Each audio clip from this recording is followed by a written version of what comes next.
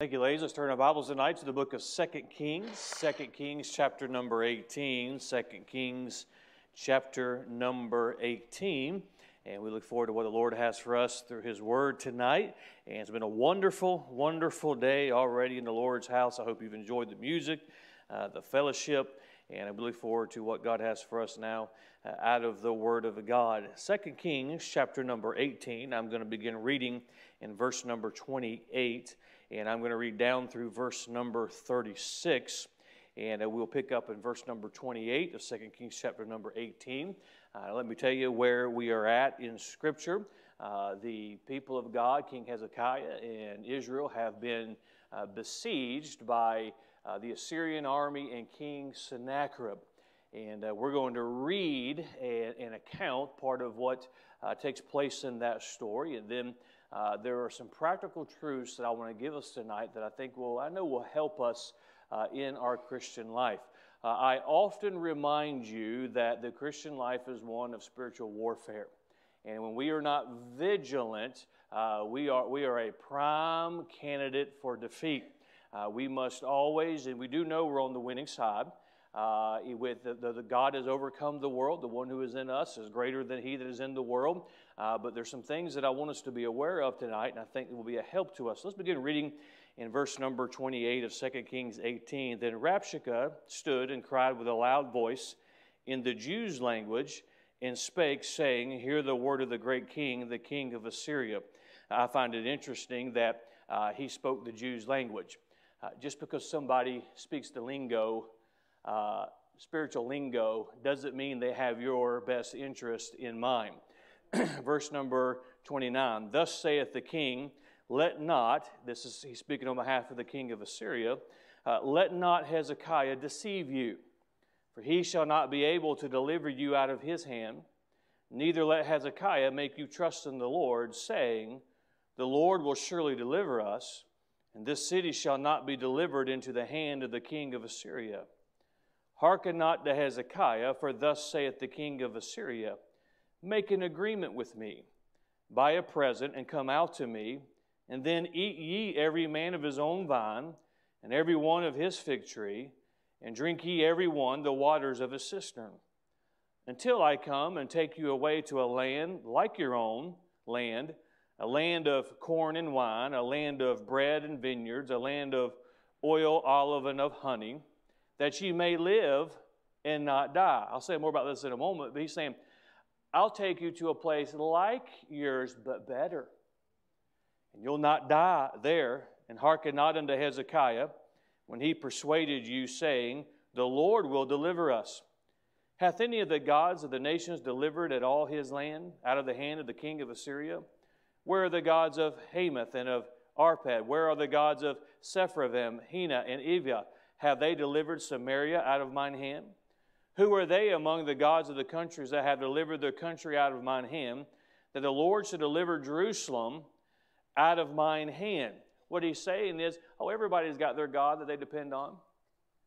But look what's happened to this people, and this people, and this people. Verse 36, But the people held their peace, and answered him not a word, for the king's commandment was, saying, Answer him not. I want to look at this passage of Scripture tonight, and I want to speak on this subject, discerning the appeal of the oppressor. Discerning the appeal of the oppressor. Rabshakeh, on behalf of Sennacherib, the king of Israel, was there trying to get God's people to surrender to them.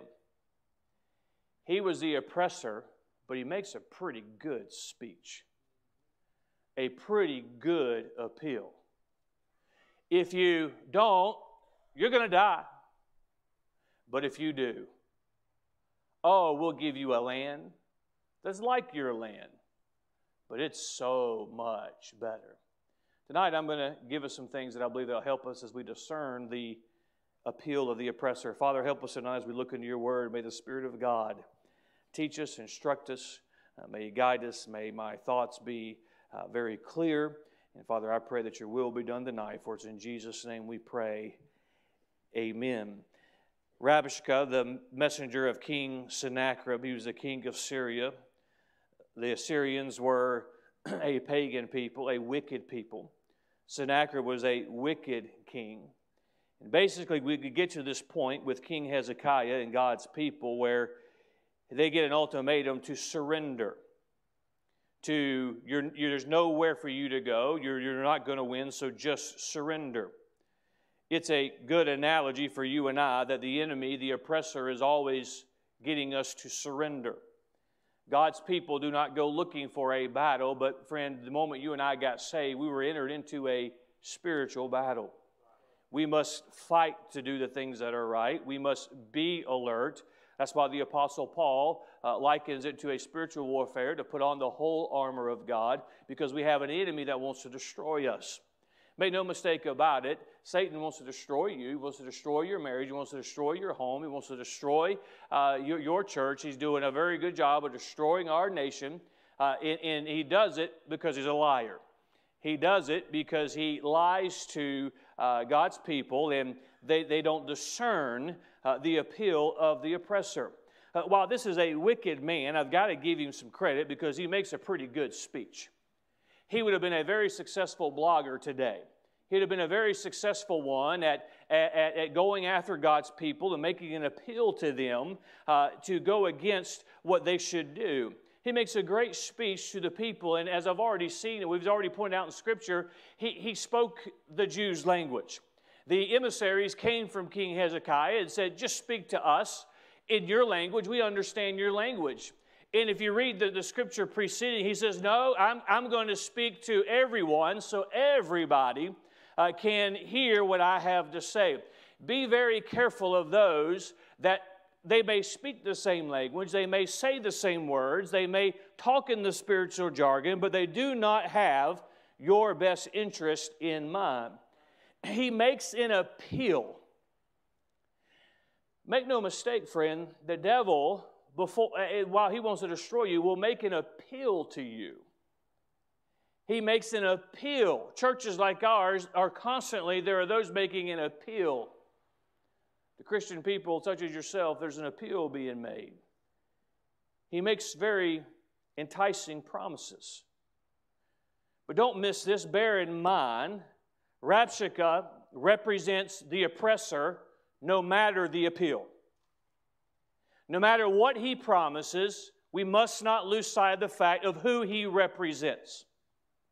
And friend, if there's anybody that is bringing you something contrary to the Word of God, no matter what they offer and what promises they make, how grand of a speech it is, never forget who they represent. He represented the oppressor. How foolish would it have been, and we'll see the end of how things end up in just a few moments, how foolish would it have been to listen to the words that are being said, hear the promises that are being made, and lose sight of the fact that this is the oppressor making the appeal. He is the uninvited guest. He is the one, how bold, of the enemy. He's the uninvited guest.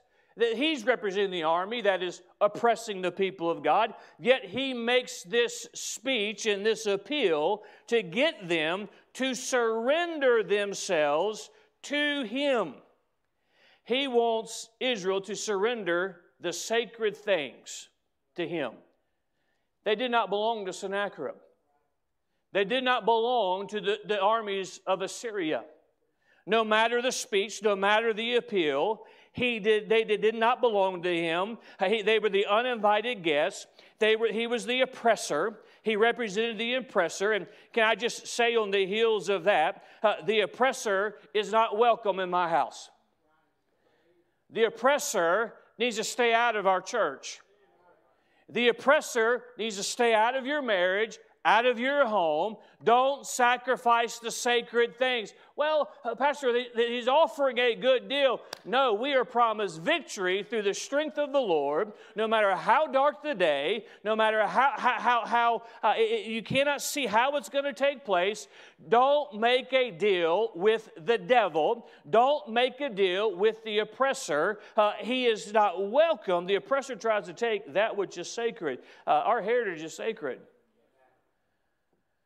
Our families are sacred. Too many Christian parents through the years have made a deal with the oppressor and they've lost their kids because of it. Too many churches have made a deal with the oppressor and they've lost their church because of it.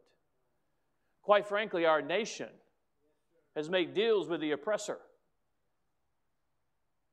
How our nation has suffered because of that. Tonight, I'm going to mention, I'm going to make 6 statements concerning, and don't let the number of statements scare you. I let you out early this morning. That will help us discern the appeal of the oppressor. Because let me say this. When you're tired and hungry and scared and afraid that it's all going to come to an end, that oppressor in his speech, he can make it sound really good. He knows what to say and when to say it and how to say it. I mean, to young people, a Christian mom and dad will draw some guardrails, and there'll be some disappointment, and there'll be some anger because of that. Then all of a sudden, that appeal of the oppressor starts to sound pretty good. Churches like ours, we battle and we battle and we battle and we battle, and then we get weary. Then things take place in your nation that take place, and then there's an appeal. Wouldn't it be nice to be the popular church in town? Wouldn't it be nice to go to a family reunion and family actually speak to you? Well, some of you, there's no hope for you in that regard. But I'm going to give you 6 statements to help us discern. See what is really being offered. To see what is really meant in this grand speech by the oppressor. Statement number 1 is this. Look at with me in verse number, let's read verse number 29 and I'll give you the statement. Then saith the king, let not Hezekiah deceive you. Statement number 1 is this. The oppressor attempted to create doubt in the authority. The oppressor still does that. How bold for him to stand there and say, don't let your king deceive you. What is he saying? He's saying Hezekiah is going to sacrifice you. Hezekiah doesn't have his best interest, your best interest in mind. Hezekiah is lying to you. And friend, I shouldn't have to draw the conclusion because I think it ought to be very clear to us. The oppressor does the same thing. The oppressor wants to create doubt in your authority. The oppressor, young people, will come and say, do your parents really know what they're talking about? The oppressor will come to you and say, your pastor just doesn't want you to have it. He wants to control everything you do. When nothing could be further from the truth. But the oppressor just wants to put doubt in your authority. He'll do it with the Word of God. Is that really what that says? Is that really the Word of God? Can you really trust that? So we see the pattern here. The first thing the oppressor does is he attempts to create doubt in your authority. So tonight how we discern that is don't let him do it. Don't let him create doubt. And I'll get to that more at the end, but let's notice the pattern. He attempted to create doubt in your authority. To the teenagers and the young people in here, if you have godly parents, you have parents that try and do the right thing, they bring you to the house of God, you listen to them. As I preached this morning, it doesn't matter what mom and dad have done, what mistakes they've made, you have a responsibility to be a good child. We have this mindset today that, well, because our founding fathers weren't perfect, then I can just burn the country down. But we have that same mindset with young people who are growing up in Bible-preaching churches. But don't you know the pastor's a man? Shocker. My mom and dad weren't perfect? No way. And they use as an excuse, and be very careful, and this is what we have to learn. But what they don't understand young people, is as I also mentioned this morning, you don't know how much your parents have prayed for you. You don't know the work that's been put into them. You don't know what your pastor does for you as he prays for you in the middle of the night. You don't know the price that has been paid so that we have a word of God. It has been passed down through generations. Don't let the oppressor attack the authority in your life. Statement number 2, look at verse number 30. Neither let Hezekiah make you trust in the Lord, saying, the Lord will surely deliver us. Statement number 2 is this. Then the oppressor attacks your faith in God. Once he goes after your authority, the next step is what he's really after. Your faith in God. I preached on this not too long. For you to submit to the authorities that God has placed in your life is to submit to God. To rebel against the authorities that God has placed in your life is to rebel against God. And when he attempts to create doubt in your authority, number 2, the oppressor is going to he's going to attack your faith in God.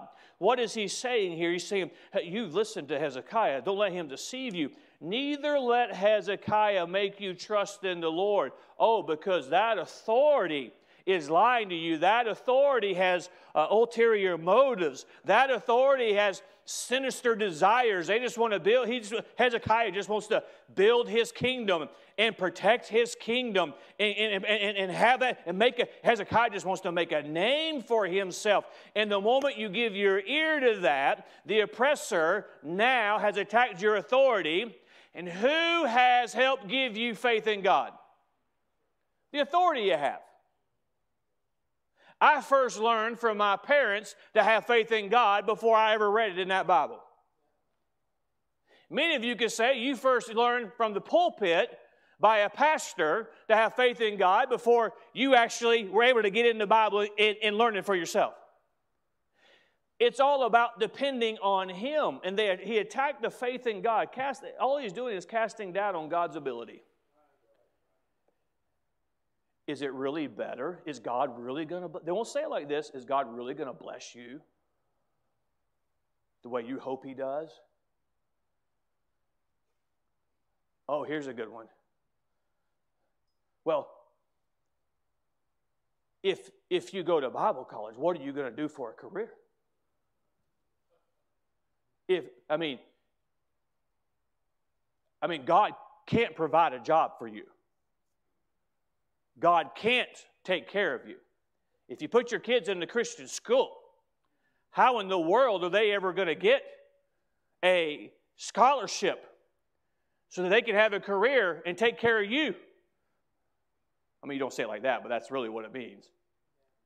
I have to be very, very careful. The oppressor, we have to discern the appeal of the oppressor. He's going to attack your faith in God.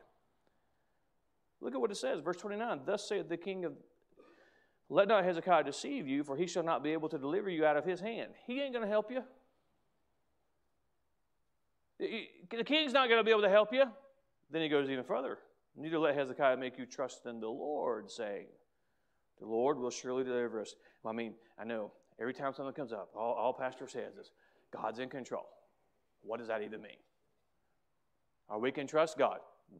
Trust Him to what? What does that even mean? Wait on the Lord. What? How long am I supposed to wait on the Lord? I mean, pastor just doesn't know. So when he doesn't know, he just says, wait on God. When he doesn't know, he just says, trust God. I will confess to you this evening, there are many times I don't know. So what do? I wait on the Lord. I trust in God. Hezekiah didn't know how that was going to turn out, but he knew he had a God he could depend on. And the oppressor first attacks the authority. Then the oppressor is going to attack your faith in God. Because if he can shake, how do we please God? Faith. How do we move God? By our faith. If he can attack your faith in God, you can be defeated. Because truth of the matter is, some people say, I don't have faith. Everybody has faith. So how can you believe in God and not evolution? Because I have faith in God, not a bunch of knucklehead scientists. Can you say knucklehead from behind the pulpit? It's better than what I wanted to say. You have faith in somebody. Well, I know what the Bible says, but I read this. Then you don't have faith in God. And that's what the oppressor does. He wants to shake your faith in God. Statement number 3. Oh, it's laid out here. It's amazing how God lays this all out. We continue reading. We get down to verse 31. Hearken not to Hezekiah, for thus saith the king of Assyria. Okay? Hezekiah does not have your best interest in mind. Bear in mind, this is the uninvited guest. This is the oppressor. This is the one representing who's never done a thing for those people, who's never fought a battle for those people, who just wants to enslave those people, but he can make a pretty good speech. So he attacks the authority. Then he goes after the faith in God. And then, as he has turned and cast doubt on the king they've had, he casts doubt on the God they've depended on. Because after all, if he was the true God, you wouldn't be besieged by this army right now. You wouldn't be in the situation you're in. And sometimes our humanity, our lack of faith, our weakness, it's easy for us to believe what we're experiencing over what God has said. And when the oppressor begins to attack, he says, you're never going to get out of this. Then after he does that, he comes in verse number 3, he offers a compromise. Hezekiah's lying to you. Don't listen to him so that you trust in the Lord. Verse 31, hearken not to Hezekiah, for thus saith the king of Assyria, make an agreement with me by a present. Hey, I'm the good guy. I'm here to give you something. Now, don't look how bad it is because you've listened to Hezekiah. He's going to deceive you into believing you're God. But I represent somebody who just wants to help you. Some of you just woke up there. I just represent somebody who wants to do good for you. Notice what he says in verse 31, make an agreement with me by a present, and come out to me, and then eat ye every man of his own vine. Make an agreement with me. Can you hear him saying it? Be reasonable. There's no sense in anybody getting hurt today. There's no sense in anybody dying today. Be reasonable. Well, bearing in mind, he had no business there. He was the oppressor. We wouldn't be in this situation if it wasn't for you. Be reasonable. And the oppressor is very, very good at turning the difficult situation and putting the blame and the responsibility on those that have no blame or responsibility. Now, be reasonable, well, friend. There are some things still worth dying for. There's some things still worth fighting for. And I've just made up my mind, if it's me and nobody else, that's just the way it's going to be. There are some things, there are some hills that are still worth dying on, and there are some that this preacher will die on. Well, you're just unreasonable. That's the point. You weren't invited. This is God's church. You've done nothing, oppressor, to help the people of this church. This does not belong to you. You're not the invited guest here. This is my home. This is the family God has given me. This is the responsibility I have. And yes, there are some difficult times and there are some difficult days, but let me tell you something. No matter how it looks, God has never let His people down. He has never forsaken His people. He's always been a good God. As a matter of fact, we're in this situation because of you, oppressor. It would be better if you weren't you. And by the way, it might do some Christians a good thing to kind of get this attitude about, I'm not looking to be reasonable with those that are oppressing the things that I love. I'm not looking to be reasonable and get along with those. Why can't we all get along? Because I didn't invite you to oppress me. I didn't invite you to hinder the work of God. I'm not going to get along with you. I'm not going to be reasonable. Well, if it wasn't for those disagreeable independent Baptists, Well, there's just some things that I don't think we ought to give up. Well, we can come to a solution. Yeah, you leave. Pastor, can we come to some kind of solution? I got it. Go. And we'll be happy again. He wanted to make it. I want to make an agreement with you. And those Bible believers, we could do something about them. And then it comes down, well, that one church, they're just not. No, there's some things that you can offer a compromise. I don't think we ought to take the compromise. Well, how can we get along? Yep, you go back over your side of the world and get out of our country, and we'll get along. Notice the progression here. I want to help us discern. I can almost hear the voice of people that live in this day going through this progression. And I'm reminded of who they represent. They don't represent God. They don't represent the liberty that they proclaim to represent. Be reasonable. I think it's very reasonable for the oppressor to leave and stop oppressing. Statement number 4 is this. The oppressor entices with freedom and ease. Look back in verse 31. Hearken not to Hezekiah, for thus saith the king of Assyria, make an agreement with me by a present, and come out to me. And then this is what's going to happen. And then eat ye every man of his own vine, and every one of his fig tree. And drink ye every one the waters of his cistern.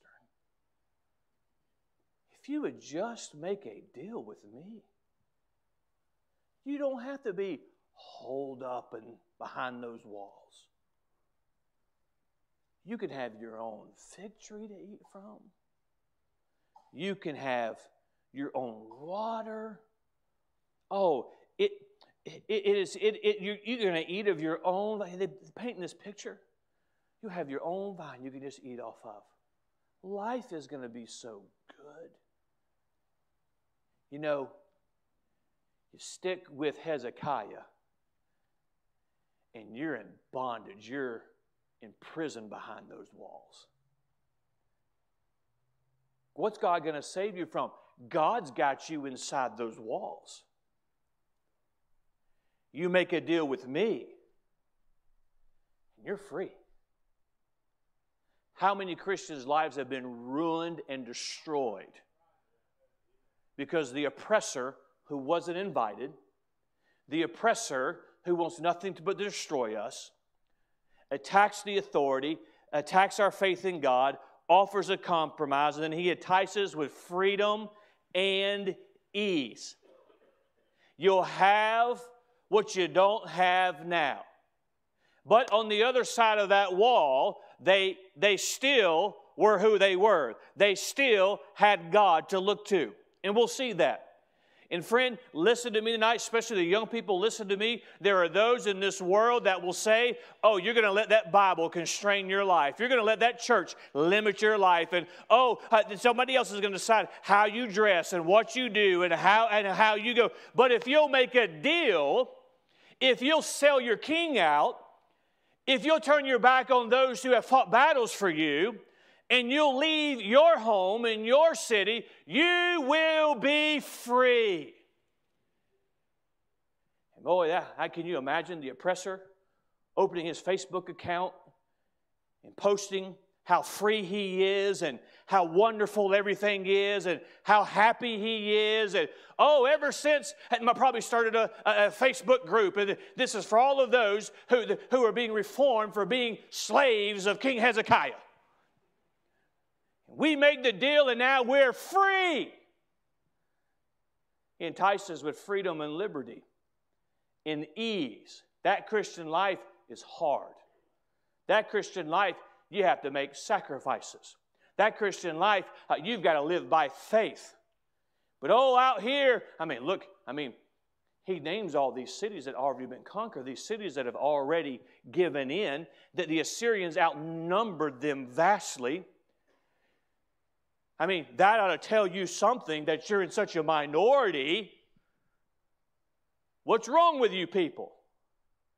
Then, just into my mind, they flip that around, and it's like, why do you want to be just like the people tell you to be? And the majority are the ones who are trying to be the same. But he entices with freedom and ease. Number 5. This ties right into it. The oppressor promises a better life.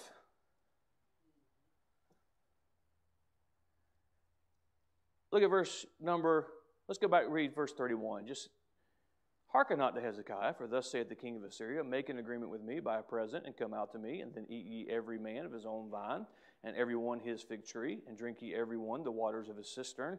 Trying to help us discern the oppressor tonight. He says, you're going to eat your own. You can go home. You can be free. Paints this picture of utopia. We're not so bad. It's Hezekiah's fault. You're in the walls with him. But look at verse number 32, that first word. Until I come and take you away to a land like your own land, a land of corn and wine, a land of bread and vineyards, a land of oil, olive, and of honey, that ye may live. Notice the wordings of the Bible. Until I come and take you away. That don't sound very free, does it? You can be free until I take you away from your land. Now, it's going to be better than yours, but you're leaving yours. Listen to me tonight. Let me help you, young people, from the youngest to the oldest. That oppressor will come, and he will begin to put doubt in the authorities in your life. And what he's really after is your faith in God. He'll attack your faith in God, and then he'll offer you a compromise.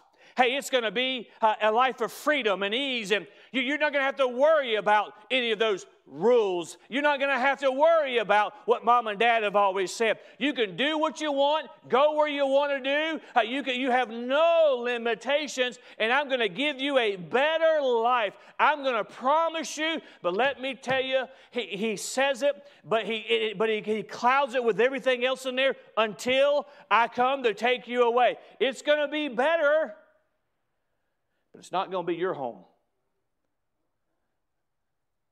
It's not going to be your home. See, when you give in to the oppressor, you give up something. Well, I just don't understand why my family can't accept me. Hold up. You left with the oppressor. Doesn't mean they don't love you, but you're going to get taken away. Be very careful. There's something about no matter what happens. And there are many that have moved away through the years, and it's a wonderful thing to see them when they come back. Don't give up your home church. Don't give up your pastor. You're going to need a pastor one day. Don't give up what so many have fought to keep. What is the biggest, that's a tragedy in our own nation to see not that somebody's taking it from us, we're just giving it up. But the same is true by Christians in our Bible-believing churches. We believe the oppressor. I will give you a better life until I decide to take you away. You know, it's going to be better if you don't have to deal with all those things. It's going to be better if you have the freedom and the liberty. But once you make that deal, the oppressor expects to own you. Hey, at least when I'm hunkered down behind my walls, they're my walls. At least when we circle as a church, it's our church. At least when we're in a spiritual battle, we're in our home. We're with our church family. The gates of hell can attack the church, but we're together. I may have to make some decisions for my home and my family, but I have my home, I have my family. But that oppressor, he'll come and until he decides it's time to take you away. That doesn't sound like it's optional. How many times that's played out in the life of a Christian? They drink from their own cistern. They eat from their own vine. Look at those oppressed people behind those walls. I was like one of them. Hey, come on out. It's okay. It's going great. This guy is so much better than that old king. Until the day comes, the oppressor says, I'm taking you away. It's going to be better. He ain't taking you to a better land. You're now a slave. Sennacherib was conquering them so he could have slaves. And friend, I would much rather be confined to this Bible and to live by a narrow life by this Bible. I'd rather be bound in a slave to the Scripture and to holiness than to be a slave to sin and a slave to this world. Every man has a master. It's either going to be God or it's going to be this world. It's either going to be the King of Kings or it's going to be sin. It's either the Spirit who controls their actions, the Spirit who controls their relationships, the Spirit who controls what they put in their body, the Spirit who controls where they go, what they say, what they wear, the things they're around, the things they partake in. That's either going to, well, you're just, the way you live, you just don't ever get, hey, I would rather be enslaved by the Scripture than a slave to this world. But He promises a better life until I will take you to another land. You'll be a slave, but at least the land will be better than your land. Then number 6, this is where I want to really help us discern. I think we've laid out here the game plan of the oppressor. And let me say, there's nothing new under the sun. I've taught you this through the years. The Bible says that we're not ignorant to the devices of Satan. In the same thing Satan did on the page of Scripture, he still does to us today. So if we can discern in this situation what he did, we can discern it in this world today. So you mean he hasn't changed? No, it works too well. Too many fall for it. Let me give you number 6. The oppressor never tells the whole story. Look with me. I found this interesting in verse 33. After he's attacked Hezekiah, after he's attacked God, he's made his compromise, he's made his offer. I'll give you something. You're going to have freedom. You're going to have liberty. It's going to be better than you can imagine. I'm going to promise you something better. I'm going to give you a better land. Then he comes to verse 33. Hath any of the gods of the nations delivered at all his land out of the hand of the king of Syria? He says, why do you think you're going to survive? Nobody else has. He goes and he names all these people in verse 35. Who are they among all the gods of the countries that have delivered their country out of mine hand? That the Lord should deliver Jerusalem out of mine hand. He said, everybody else has said the same thing. And if we're not careful, we'll let the oppressor convince us that what he's saying is true. Now, what is being said in verses 33, 34, 35, and 36 is true. Those countries, those people have been conquered. Their gods did not deliver them. But look with me in chapter number 19. I love this. In verse number 17. Chapter 19, verse 17. This is Hezekiah praying to the God.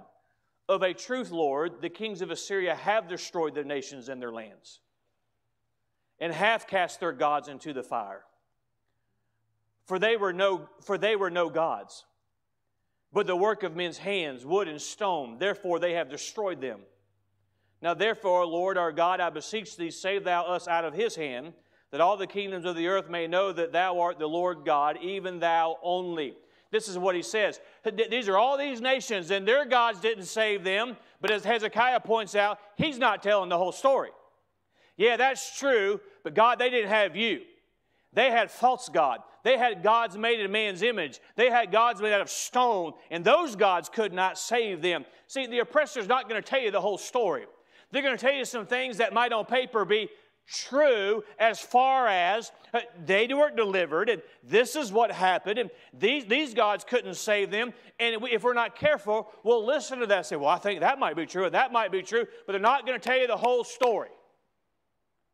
They're not going to tell you that those gods, yes, those gods didn't deliver them, but they're not really gods. Be careful listening to the oppressor. They never tell you the whole story.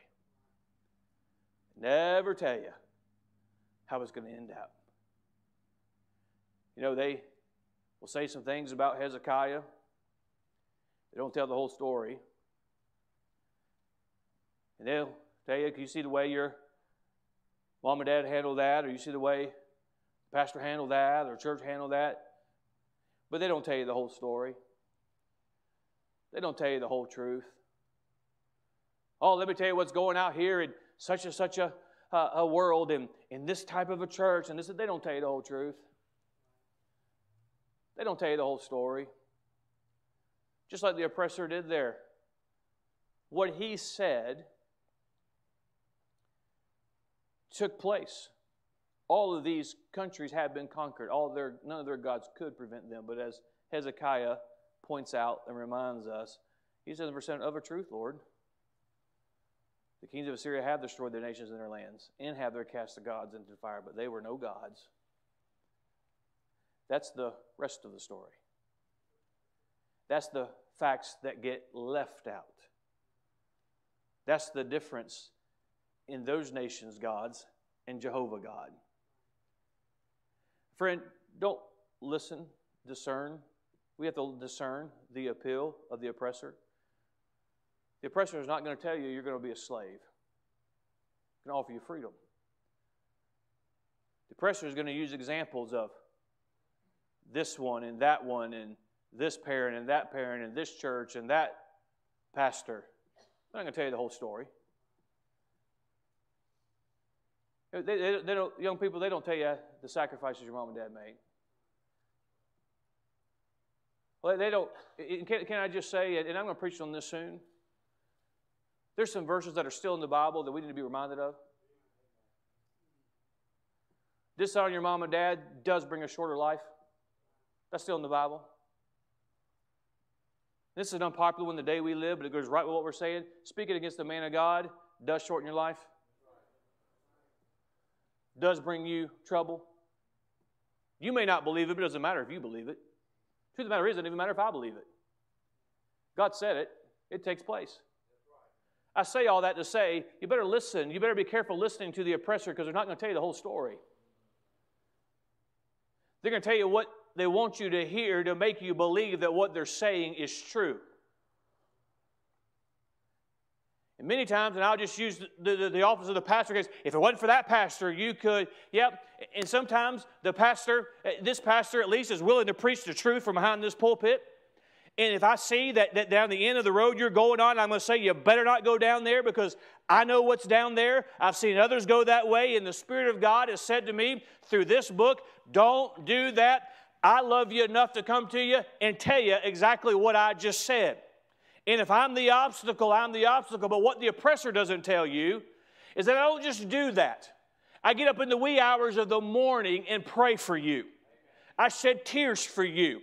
I seek the will of God for you. But the oppressor is not going to tell you that. They're just going to get on their keyboard in their mama's basement and tell you about how mean the man of God is. The oppressor doesn't tell you the sleepless nights they have. The oppressor doesn't tell you the tears that have been shed by your Christian mom and dad, by those who have invested in your life. The oppressor leaves that part out. And the oppressor is always very good at leaving out the part that God always wins. His word is always true. And what God says is going to take place is going to take place. He leaves out the part where God will never leave you nor forsake you. He leaves all that out that we can go to Him, and that God is a benevolent God and He's a good God. Don't listen to the oppressor. They don't tell the whole story. On the surface, what he was saying was true. But he failed to highlight the part that those gods were not really gods. Don't listen to the voice of the oppressor. I end with this. Notice, I can't help but, as I see, we want to discern, and we see the game plan, if you will, for the oppressor. I noticed two things that was a response in this case that ought to be our response. In verse number 36 of chapter 18, but the people held their peace and answered him not a word. That's good advice to follow. They held their peace and answered him not a word. I preached this a couple of weeks ago. I'm not debating. I'm not even answering the oppressor. Well, they expect an answer. Good. Hope they brought a lunch. I don't jump to the oppressor. I can speak for myself on this. I listen for the voice of God. Christian, quit engaging the oppressor. What do you really mean by that? Don't let Hezekiah deceive you. What did he mean by that? You mean Hezekiah's deceiving us? Sadly, that's the way many Christians act. Some rebel who's disgruntled with God, who's running from God, who refuses to get right with God, doesn't like ultimatums from God, will spout off and say, well, this is what took place. This you ought to know this. And then we say, what does he mean by that? Why do you even listen to him? Pastor, I wish you'd set them straight. I didn't invite them to the conversation. They answered them not a word. And too many Christians today, and I don't think it's in our church. I hope it's. I really don't think it is. But generally speaking, too many Christians think the internet's the place to get on there and defend the truth. That's the last place you want to get on. They held their peace. Then notice in chapter 19, with verse number 4. Let's look at verse number 3. Then they said unto him, Thus saith Hezekiah, this day is a day of trouble and of rebuke and blasphemy, for the children are come to the birth, and there is not strength to bring forth. Hezekiah saw for what it was. It's certainly a day of trouble and blasphemy. Because when the oppressor went after the people of God, who was he going after?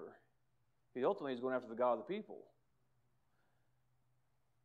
Because let's just think about this for a moment. When God blessed his people and he provided for him a land, the people had a choice. You remember this when we went through Deuteronomy. Either convert or God will destroy you. And no matter how many coexist bumper stickers get placed on bumpers around our nation, God's not interested in coexisting. And God's word still says, convert or you'll be destroyed. And it doesn't matter how much celebration takes place today. The day's coming. The King of Kings and the Lord of Lords is taking his rightful place. And those that converted will rule and reign with him. And those that did not will be destroyed.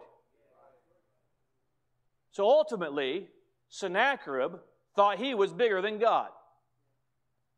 I'll destroy you like I did everybody else, and your God can't save you.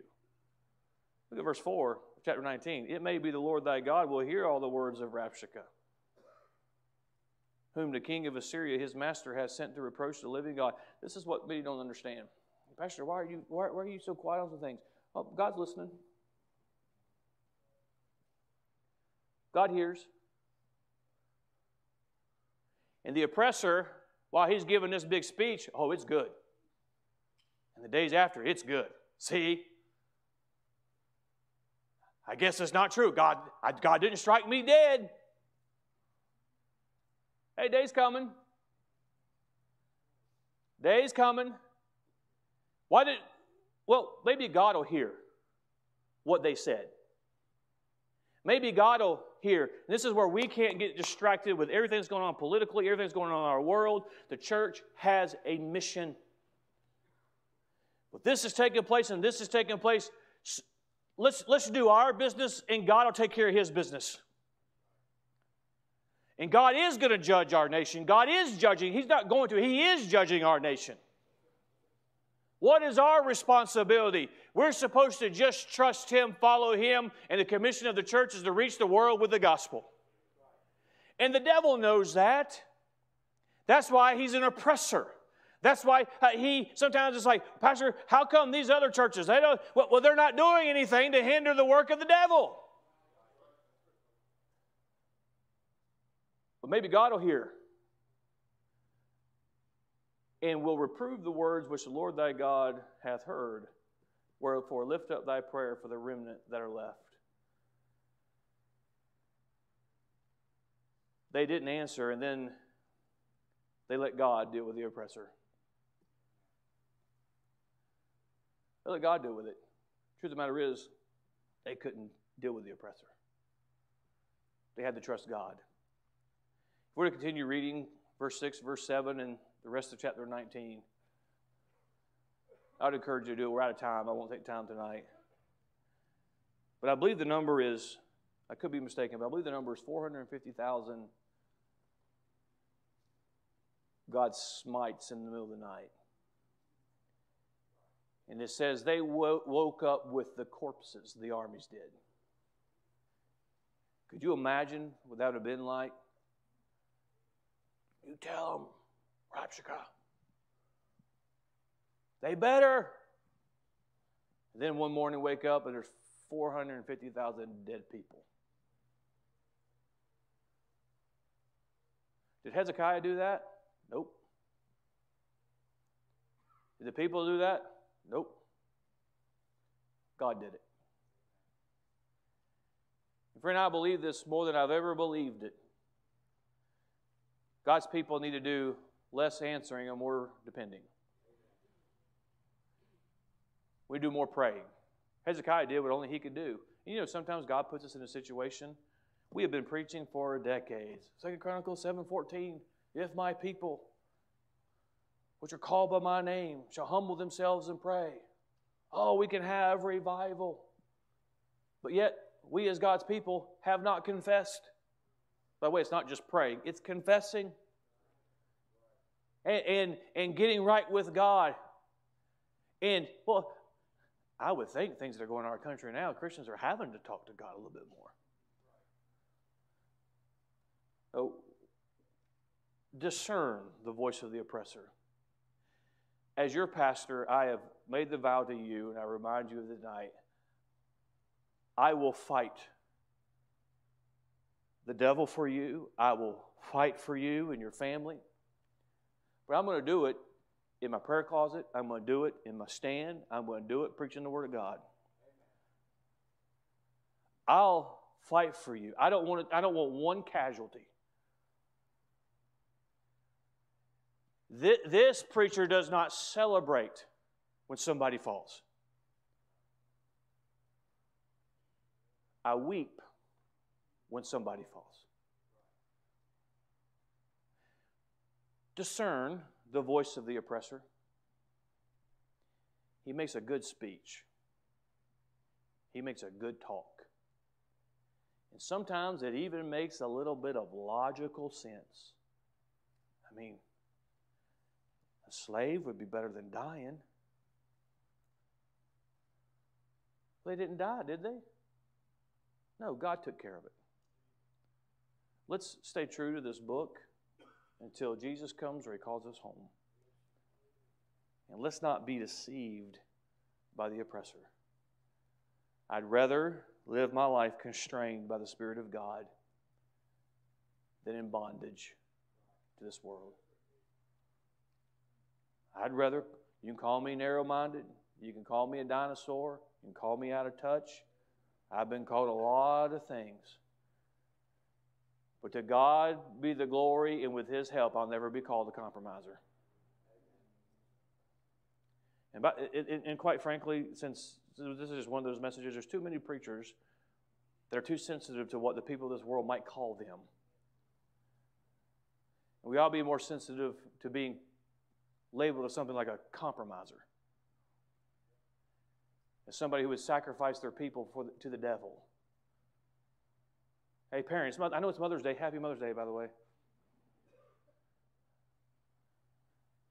But those kids that God's entrusted you with are precious. Let me remind you, they do not belong to you.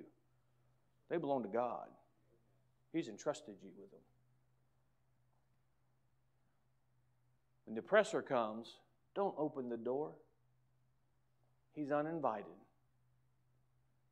And if he shows up at your house like he has shown up at everybody's house who's in the room at some point or another,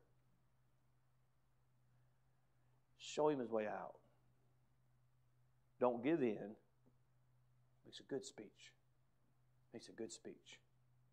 It never tells you the whole story. Let's depend on God. Father, use